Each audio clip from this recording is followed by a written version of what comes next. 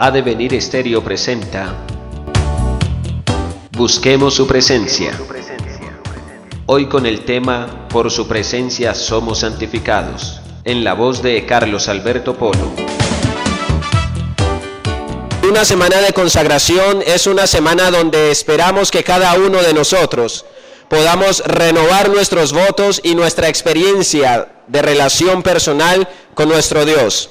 Reconsagración, o más bien consagración, es, como decía anoche Jonathan en su mensaje, es ser apartados para el servicio ¿de quién?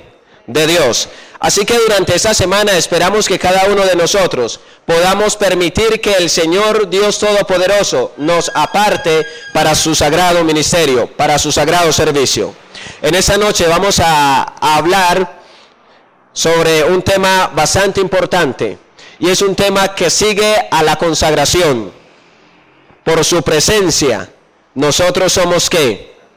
Santificados. Venía pensando esa tarde, mientras me trasladaba hacia este lugar, pensando en el mensaje que Jonathan presentó anoche.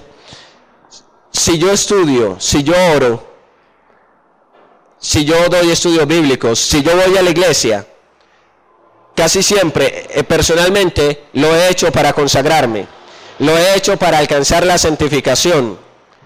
Pero meditaba que nada de eso puede hacerme santo, nada de eso puede hacerme consagrado. Es Dios quien me consagra, es Dios quien me santifica. Y por supuesto, tengo que hacer yo una parte dentro del proceso que Dios hace conmigo. Es el poder divino, más el esfuerzo humano, lo que nos garantiza el éxito con Dios. Dios me consagra, y como consecuencia yo debo estudiar la Biblia para mantenerme en su presencia. Yo debo orar para mantenerme en su presencia. Buscar la presencia de Dios es una de las experiencias más maravillosas que el ser humano puede adquirir en la tierra. Como dice uno de nuestros coros y uno de mis favoritos, el mejor lugar del mundo es ¿dónde? A los pies del Salvador Jesucristo. Amén. Y en esa noche vamos a mirar cómo cuando nosotros vamos a la presencia del amante Salvador, Él nos santifica. En primer lugar necesitamos ser consagrados. Y la consagración viene acompañada del Espíritu Santo. Y cuando el Espíritu Santo viene sobre cada uno de nosotros, Él inicia un proceso de santificación. Y es entonces cuando por Dios, no por nosotros, somos santificados, somos llamados santos. Y empezamos diciendo que es Dios el que nos llama a nosotros, es Dios el que nos busca, es Dios el que no nos desecha a pesar de la vida lujuriosa, de la vida pecaminosa que podamos llevar. ¿Quieren verlo? En el libro de Isaías, capítulo 41, versículo 8 y versículo 9, encontramos esta realidad. Y es posible que algunos se encuentren con que Dios los está llamando desde hace mucho rato. Dice el versículo 8, pero tú, Israel, eres mi siervo, tú, Jacob, a quien yo ¿qué? Elegí, descendiente de Abraham, mi amigo. Versículo 9, te tomé de los extremos de la tierra, de sus principales te llamé, y te dije, tú eres mi siervo. Yo te elegí y no ¿qué? Y no te deseché. Note bien que el versículo es muy claro cuando dice, yo te elegí, yo te tomé desde los extremos de la tierra. Yo te dije, tú eres mi siervo, yo te elegí, yo no te deseché. No es usted, no soy yo quienes buscamos a Dios. No somos nosotros quienes iniciamos el primer paso para ir en busca de la presencia de Dios. Siempre es Dios el que da ese primer paso en la búsqueda de cada uno de los hijos a quienes Él ama tanto, de tal manera que dio a su Hijo unigénito, para que todo aquel que en Él crea no se pierda, sino que tenga vida eterna. Es Dios el que siempre inicia la búsqueda. Es Dios el que siempre nos presenta a nosotros todo el plan de la salvación con el propósito de que nosotros la aceptemos. Dios es el que nos presenta a nosotros la consagración, pero nos corresponde a nosotros aceptar ser consagrados por Dios. Es Dios el que inicia el primer paso para santificarnos, pero a nosotros nos toca permitir que Dios nos santifique de verdad. Dios está allí dispuesto y nosotros estamos dispuestos a ser santificados por Dios. Ese es el segundo paso que debemos dar, que debemos permitir que Dios dé, para que nosotros podamos estar bajo su presencia, estar en su presencia. Alguien puede decir que es imposible alcanzar la santificación, y yo le digo que tiene toda la razón, si tan solo lucha usted solo para tratar de ser santo. Pero si usted permite que Dios lo encuentre, si usted escucha la voz de Dios, como dice nuestro coro tema, es hora de que escuchemos la voluntad de Dios, la voz de Dios hablándonos y mostrándonos su voluntad. Y quiero invitarlos al libro de Isaías, capítulo 6, porque hemos de aprender algunas lecciones del pasaje que vamos a escudriñar en ese momento. Muchas veces por nuestra cuenta buscamos ser santos delante de Dios, pero nadie puede ser santo antes de llegar a Dios. Nadie puede ser santo si no va a Dios tal cual como es de pecador. Nadie puede esperar a limpiar sus pecados para llegar ante Dios dignamente. Jamás eso se dará, jamás eso se verá, jamás eso se logrará. Tenemos que ir a Dios con nuestros pecados, con nuestras cargas, con todas nuestras inmundicias, para entonces, al momento de regresar de su presencia, llegar transformados, llegar santificados. El libro de Isaías, capítulo 6, versículo 1 en adelante, nos presenta el momento en el que en el que Isaías ve en visión a Dios, cara a cara, personalmente. Y dice el versículo 1, en el año en que murió el rey Usías, yo vi al Señor sentado sobre un trono alto y sublime, y la orla de su mano llenaba el templo.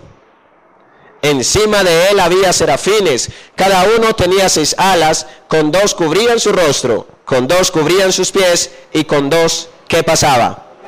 Volaban. Y entonces encontramos en el primer versículo que Juan dice, yo vi al Señor. Isaías capítulo 6, versículo 1 y versículo 2. En el versículo 2 él describe qué vio en derredor de Dios.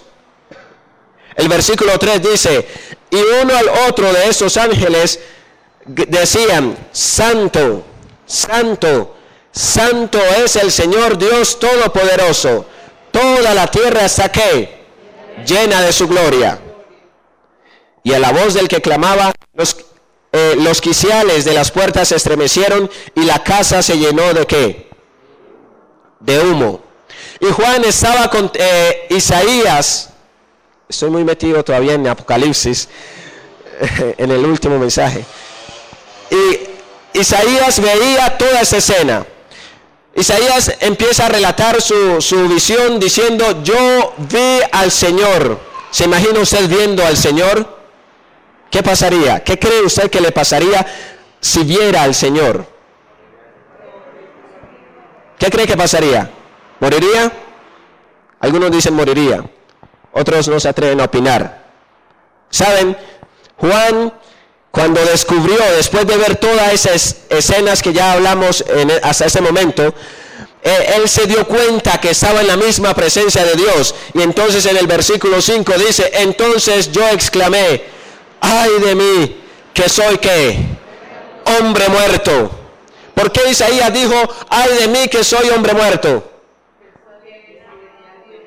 Porque cosa tremenda es estar en la presencia de Dios con pecados en nuestra vida.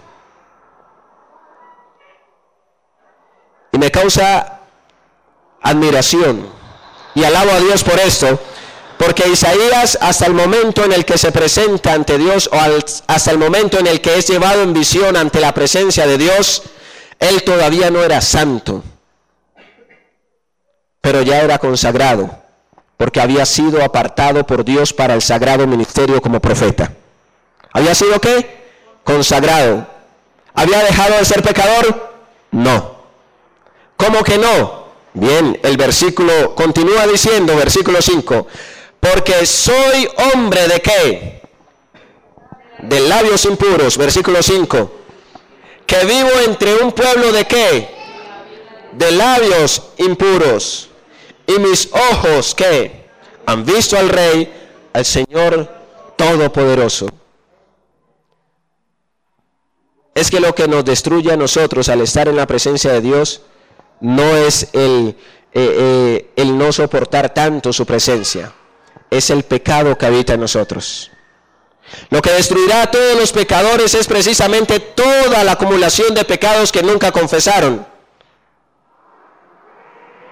Porque la paga del pecado es muerte. Y quien quede de pie aquel día ante el Señor serán aquellos que hayan aceptado ser consagrados por Dios, que hayan aceptado ser santificados por Dios.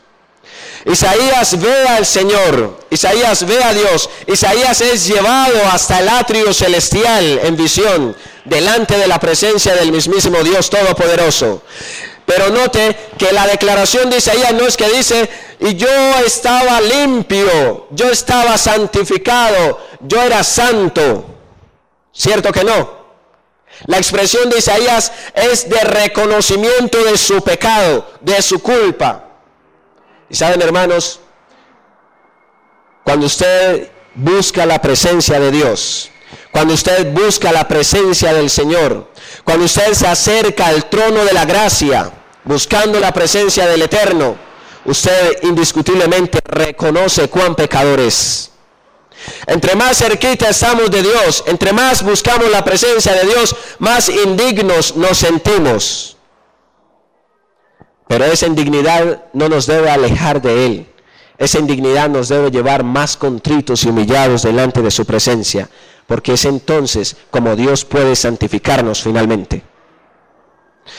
Sí, yo me acerco a Dios, oro, pero cuando oro, entonces me siento tan pecador, y entonces una voz como que me dice, no eres digno, ¿para qué estás ahí orando? ¿Para qué estás ahí estudiando la Biblia? ¿Para qué estás ahí sentado yendo a la iglesia si eres tan pecador? Pero es que el hecho de que yo soy pecador es lo que me debe llevar a Jesucristo, porque es el único que me puede salvar del pecado, es el único que me puede santificar a mí. Isaías estuvo en la presencia de Dios y él dice, soy hombre muerto porque soy un hombre de labios impuros y vivo en medio de un pueblo de labios impuros, de un pueblo pecador. No obstante, cuando Dios nos consagra, no importa si somos pecadores, porque Él nos consagra es para salvarnos del pecado. Porque Dios nos acepta tal cual somos de pecadores para transformarnos en las personas santas que Él quiere que seamos. Y que no se nos olvide eso. Dios nos acepta tal cual somos de pecadores para luego transformarnos en las personas santas que Él quiere que seamos cada uno de nosotros. Y por eso Él, a pesar de que Isaías era un hombre pecador, lo consagró. Y luego en visión lo lleva delante de su misma presencia, no para condenarlo, no para matarlo, sino para santificarlo. Versículo 6, mire lo que dice. Entonces voló hacia mí uno de los serafines, con una brasa encendida en su mano. ¿Tomada de dónde? Del altar con una tenaza. Y con la brasa tocó ¿qué? Mi boca, y dijo, mira, esto tocó tus labios, y ha sido quitada tu ¿qué? Tu culpa, y perdonado tu ¿qué? Tu pecado. Amén. Dios nos consagra a pesar de nuestros pecados, no para condenarnos, sino para santificarnos y hacernos idóneos para el servicio que desea que nosotros presentemos. Imagínense usted si Dios nos consagrara solamente para decirnos, usted es un pecador, debe morir. Isaías no hubiera resistido, Isaías hubiese fallecido en este preciso momento. Y algo que me llama la atención también, y que quiero llamarles la atención a ustedes, es lo siguiente.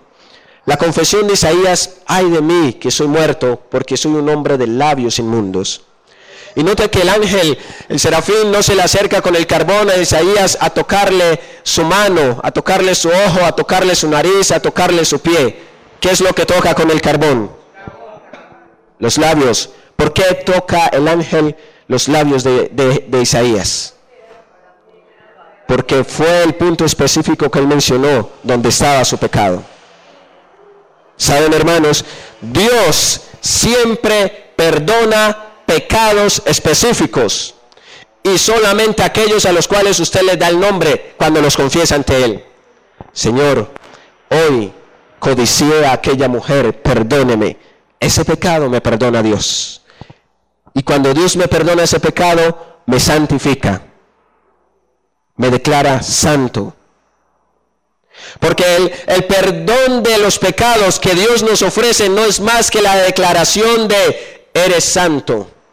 Tu culpa ha sido ¿qué? Quitada, borrada.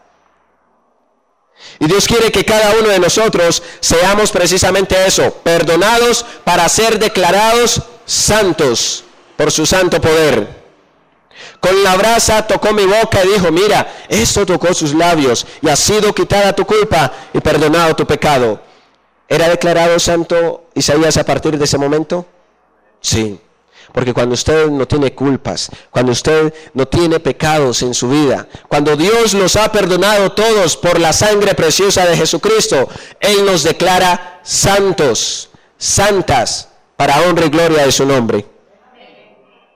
Hay un versículo que quiero que vayamos allí. Primera de Tesalonicenses, capítulo 4,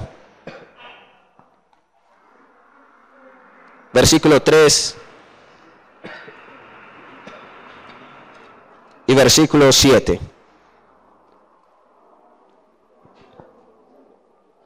Y quiero llamar la atención a algo específico que se encuentra en ese pasaje. Primera de Tesalonicenses, capítulo 4, versículo 3. Dice, porque esta es la voluntad de Dios. En otras palabras, esto es lo que Dios quiere. Vuestra ¿qué? Santificación. Que os apartéis de ¿qué? De la fornicación. Hay una expresión muy popular entre los seres humanos y es, si Dios quiere, yo voy a hacer aquello, voy a hacer esto otro. Y entre los cristianos no debe existir la expresión, si Dios quiere, voy a ser santo, porque sencillamente esa es la voluntad de Dios. Eso es lo que Dios quiere para cada uno de nosotros. Es la voluntad de Dios vuestra santificación, que os apartéis de ¿qué? De la fornicación. En otras palabras, que os apartéis del pecado. Y es eso a lo que Dios nos llama a nosotros, apartarnos del pecado para poder ser declarados santos. El versículo 7 dice, porque no nos llamó Dios a inmundicia, sino que Dios nos llamó ¿a qué? A santificación. ¿Quién es el que nos llama a la santificación? Dios. ¿Por qué? Porque es el único que nos puede hacer santos a nosotros, ya que Él es ¿qué? Santo. Y Él nos llama directamente, sed santos, porque yo soy santo, dice el Señor. Y recuerde que la santificación no es más que el consagrarse, que el ser apartado también, que el ser alejado de todo aquello que nos daña delante de Dios para poder prestar un servicio aceptable delante de Él. Dios nos llama. Y Dios llamó a Isaías precisamente a la santificación. Y Dios tocó con aquel carbón encendido los labios de Isaías y lo purificó y lo perdonó. Y entonces viene lo siguiente, que es de lo que Jonathan mañana con la ayuda del Señor estará hablando: la capacitación para poder presentar el ministerio al cual Dios nos llama. Es un proceso. Dios nos consagra al separarnos. Pero al consagrarnos nos encontramos con pecados. Luego Dios nos santifica y nos llama a la santificación. Y una vez nos santifica, estamos aptos para poder llevar a cabo los servicios que Él quiere que llevemos a cabo.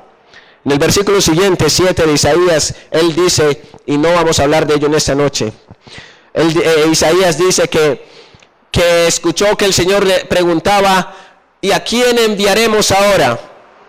E Isaías contestó, Señor, heme aquí, envíame a mí.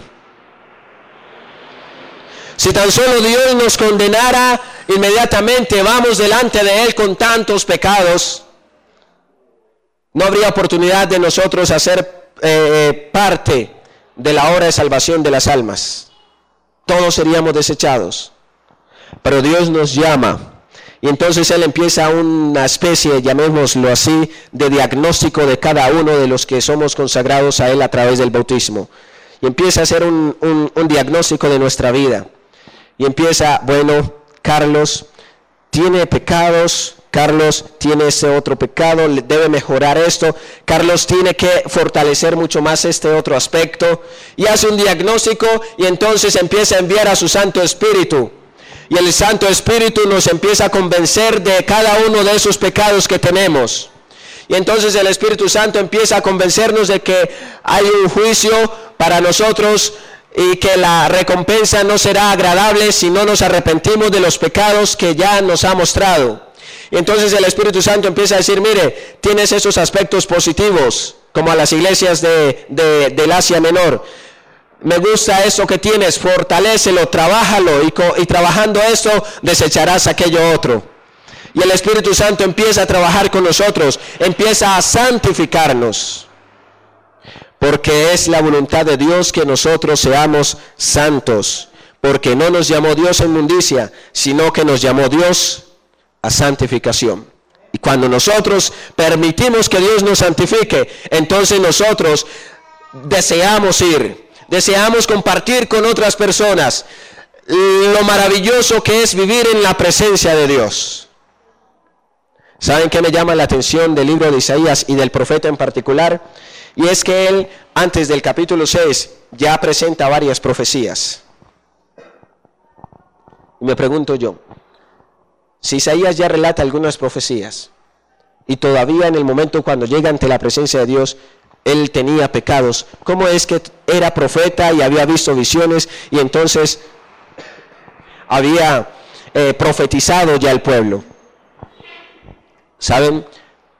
Isaías había empezado esa obra porque había sido consagrado para Dios. Y recuerde usted, nosotros podemos empezar una obra aun cuando hayan pecados en nosotros, pero llegará el momento en el que Dios nos llamará y dice, bien, ya empezaste mi obra, pero necesito que elimines este pecado, necesito santificarte. Y llegará el momento en el que Dios, en algún momento de nuestro desarrollo en la obra, nos confrontará con los pecados que tengamos y nos dirá, bueno, o lo abandonas para que puedas continuar, para poderte santificar y darte más poder, o sencillamente te descalifico para que continúes con esa obra. Y solo quienes aceptan ser santificados por Dios continúan la obra con mucho más poder. Pero quienes la rechazan son desechados de la obra por Dios. Pierden investidura, pierden poder, pierden poder de influencia salvadora. Isaías, a pesar de ver visiones, no se había encontrado todavía con Dios. Solo cuando él estuvo en la presencia de Dios se dio cuenta de su pecado. Solo cuando usted y yo estemos en la presencia de Dios podemos darnos cuenta de nuestro pecado y podremos entonces experimentar el perdón y la santificación que el Señor nos concede. En la primera carta a Pedro, el capítulo 1, versículo 2, hay algo muy importante que nosotros debemos saber con respecto a la santificación que Dios nos ofrece. Y es que usted y yo no podemos buscar la santificación por nuestra propia cuenta, como dije al principio. Dice el versículo, hemos sido elegidos según la presencia de Dios el Padre. Hemos sido santificados, ¿por quién? Por el Espíritu, para obedecer a Jesucristo y ser rociados con su sangre. Gracia y paz os sean multiplicadas. ¿Por quién somos santificados, hermanos, de acuerdo con el texto? ¿Por quién? Por el Espíritu. Note que no somos santificados por las obras que usted y yo realicemos.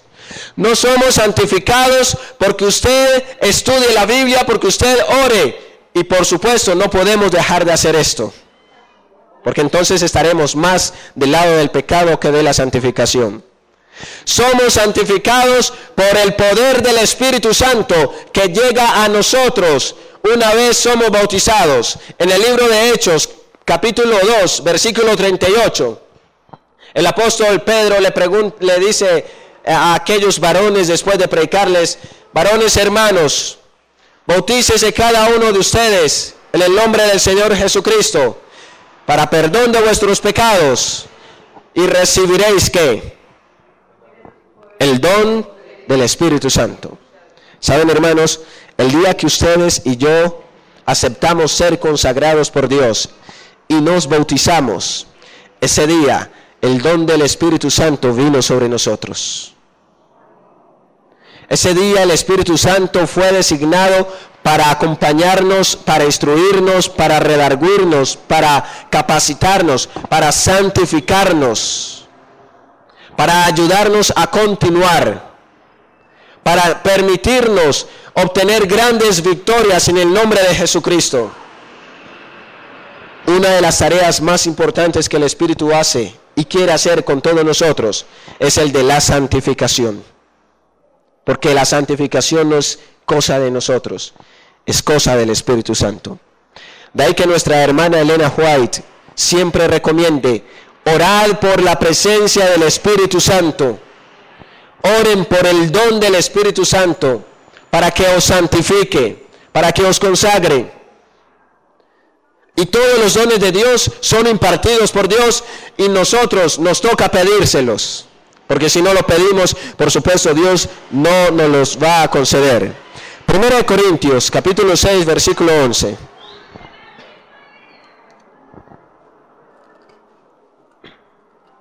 Primera carta a los Corintios capítulo 6 versículo 11 dice,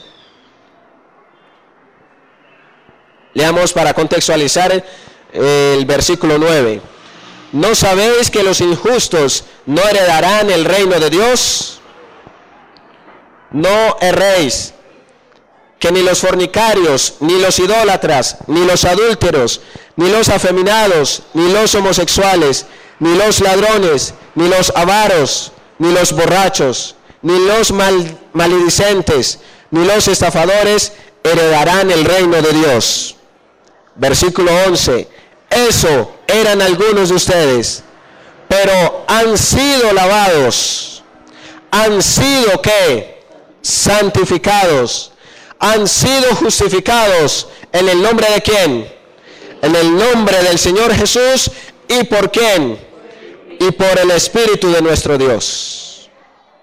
De ser pecadores, Dios nos llama a ser santos a través del poder del Espíritu Santo. Y el Señor quiere santificarnos en esta noche a cada uno de nosotros. Y el Señor desea que cada uno de nosotros podamos permitir que Él nos santifique en verdad. Y yo pregunto, ¿cuántos quieren permitir que Dios los haga santos? Recuerde, es obra de Dios, no de nosotros.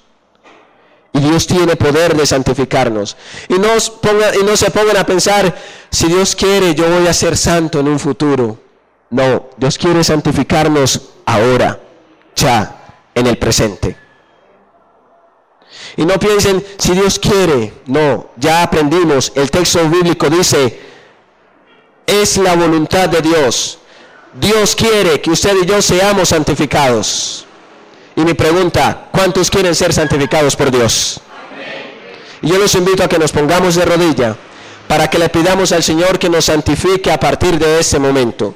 Para que como Isaías no nos deseche a pesar de nuestros pecados, sino que nos dé la oportunidad de confesarlos y de poder ser declarados santos. Oremos. Padre Celestial, en esta noche te damos gracias porque nos llamas a la santificación. Gracias porque una vez nos consagras a ti, no nos desechas a causa de nuestros pecados, sino que con tu amor eterno nos haces un diagnóstico y nos haces ver nuestros pecados, nuestras falencias, para luego permitir que nosotros reconozcamos confesar nuestros pecados y así tú santificarnos al declararnos santos para honra y gloria de tu nombre. Esta iglesia de Copacabana y cada uno de los amigos que nos acompañan, en esta noche queremos decirte, Dios, santifícanos por favor. Y te suplicamos que escuches la oración de nuestro amado Jesús. Santifícalos en tu verdad, tu palabra es verdad. Te pido, Padre eterno, que durante esta semana de consagración podamos sentir el reavivar de nuestras vidas espirituales. Podamos sentir la consagración y la santificación que tú nos ofreces. En tus brazos de amor entrego a cada joven y señoritas. Te entrego, Señor, a cada amigo, amiga que nos acompaña. Bendícenos, santifícanos, por favor. Prepáranos para encontrarnos contigo durante cada noche que viene y de manera especial el santo sábado que viene a través del rito de humildad y la santa cena del Señor. Ponemos en tus brazos de amor en ese momento de manera especial a nuestro amigo Víctor. Señor, ya salió del hospital, gracias a ti. Ahora te suplicamos que le des una recuperación óptima, que lo capacites, que lo habilites y que le des el sostén diario, que le ayudes en medio de la dificultad por la que pueda estar atravesando. Ayúdanos a nosotros a poder ayudarle a él también. Al regresar a nuestros hogares, que la paz de Dios, que la comunión del Espíritu Santo y que la salvación de Jesucristo sean con cada uno de nosotros. En el nombre de Jesús lo pedimos. Amén. Amén. Busquemos su presencia cada día, aunque a veces este mundo nos distraiga con su afán. Es hora de entregar con alegría nuestras penas, sueños, triunfos y fracasos al amparo de su altar, porque ahora es el momento de pasar tiempo con su palabra. Estemos siempre muy atentos a su voz que nos dirá su voluntad. Jesús es siempre tú, mi luz, mi guía. No me dejes en la sombra ni en la plena claridad. Por siempre anhelo yo tu compañía, escuchar tu tierna voz que me dirá: te amo de verdad, porque ahora es el momento de pasar tiempo con su palabra. Estemos siempre muy atentos a su voz que nos dirá su voluntad.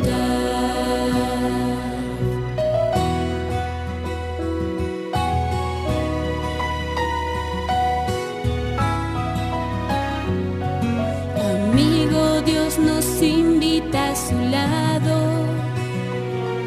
Caminemos cada instante bajo su manto de amor.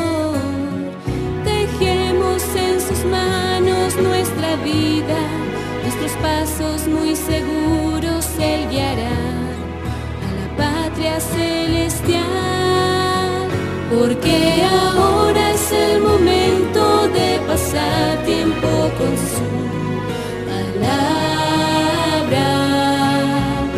Estemos siempre muy atentos a su voz que nos dirá su voluntad.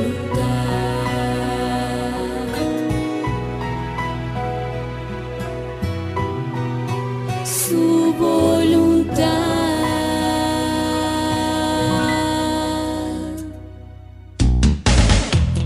Ha de venir Estéreo presentó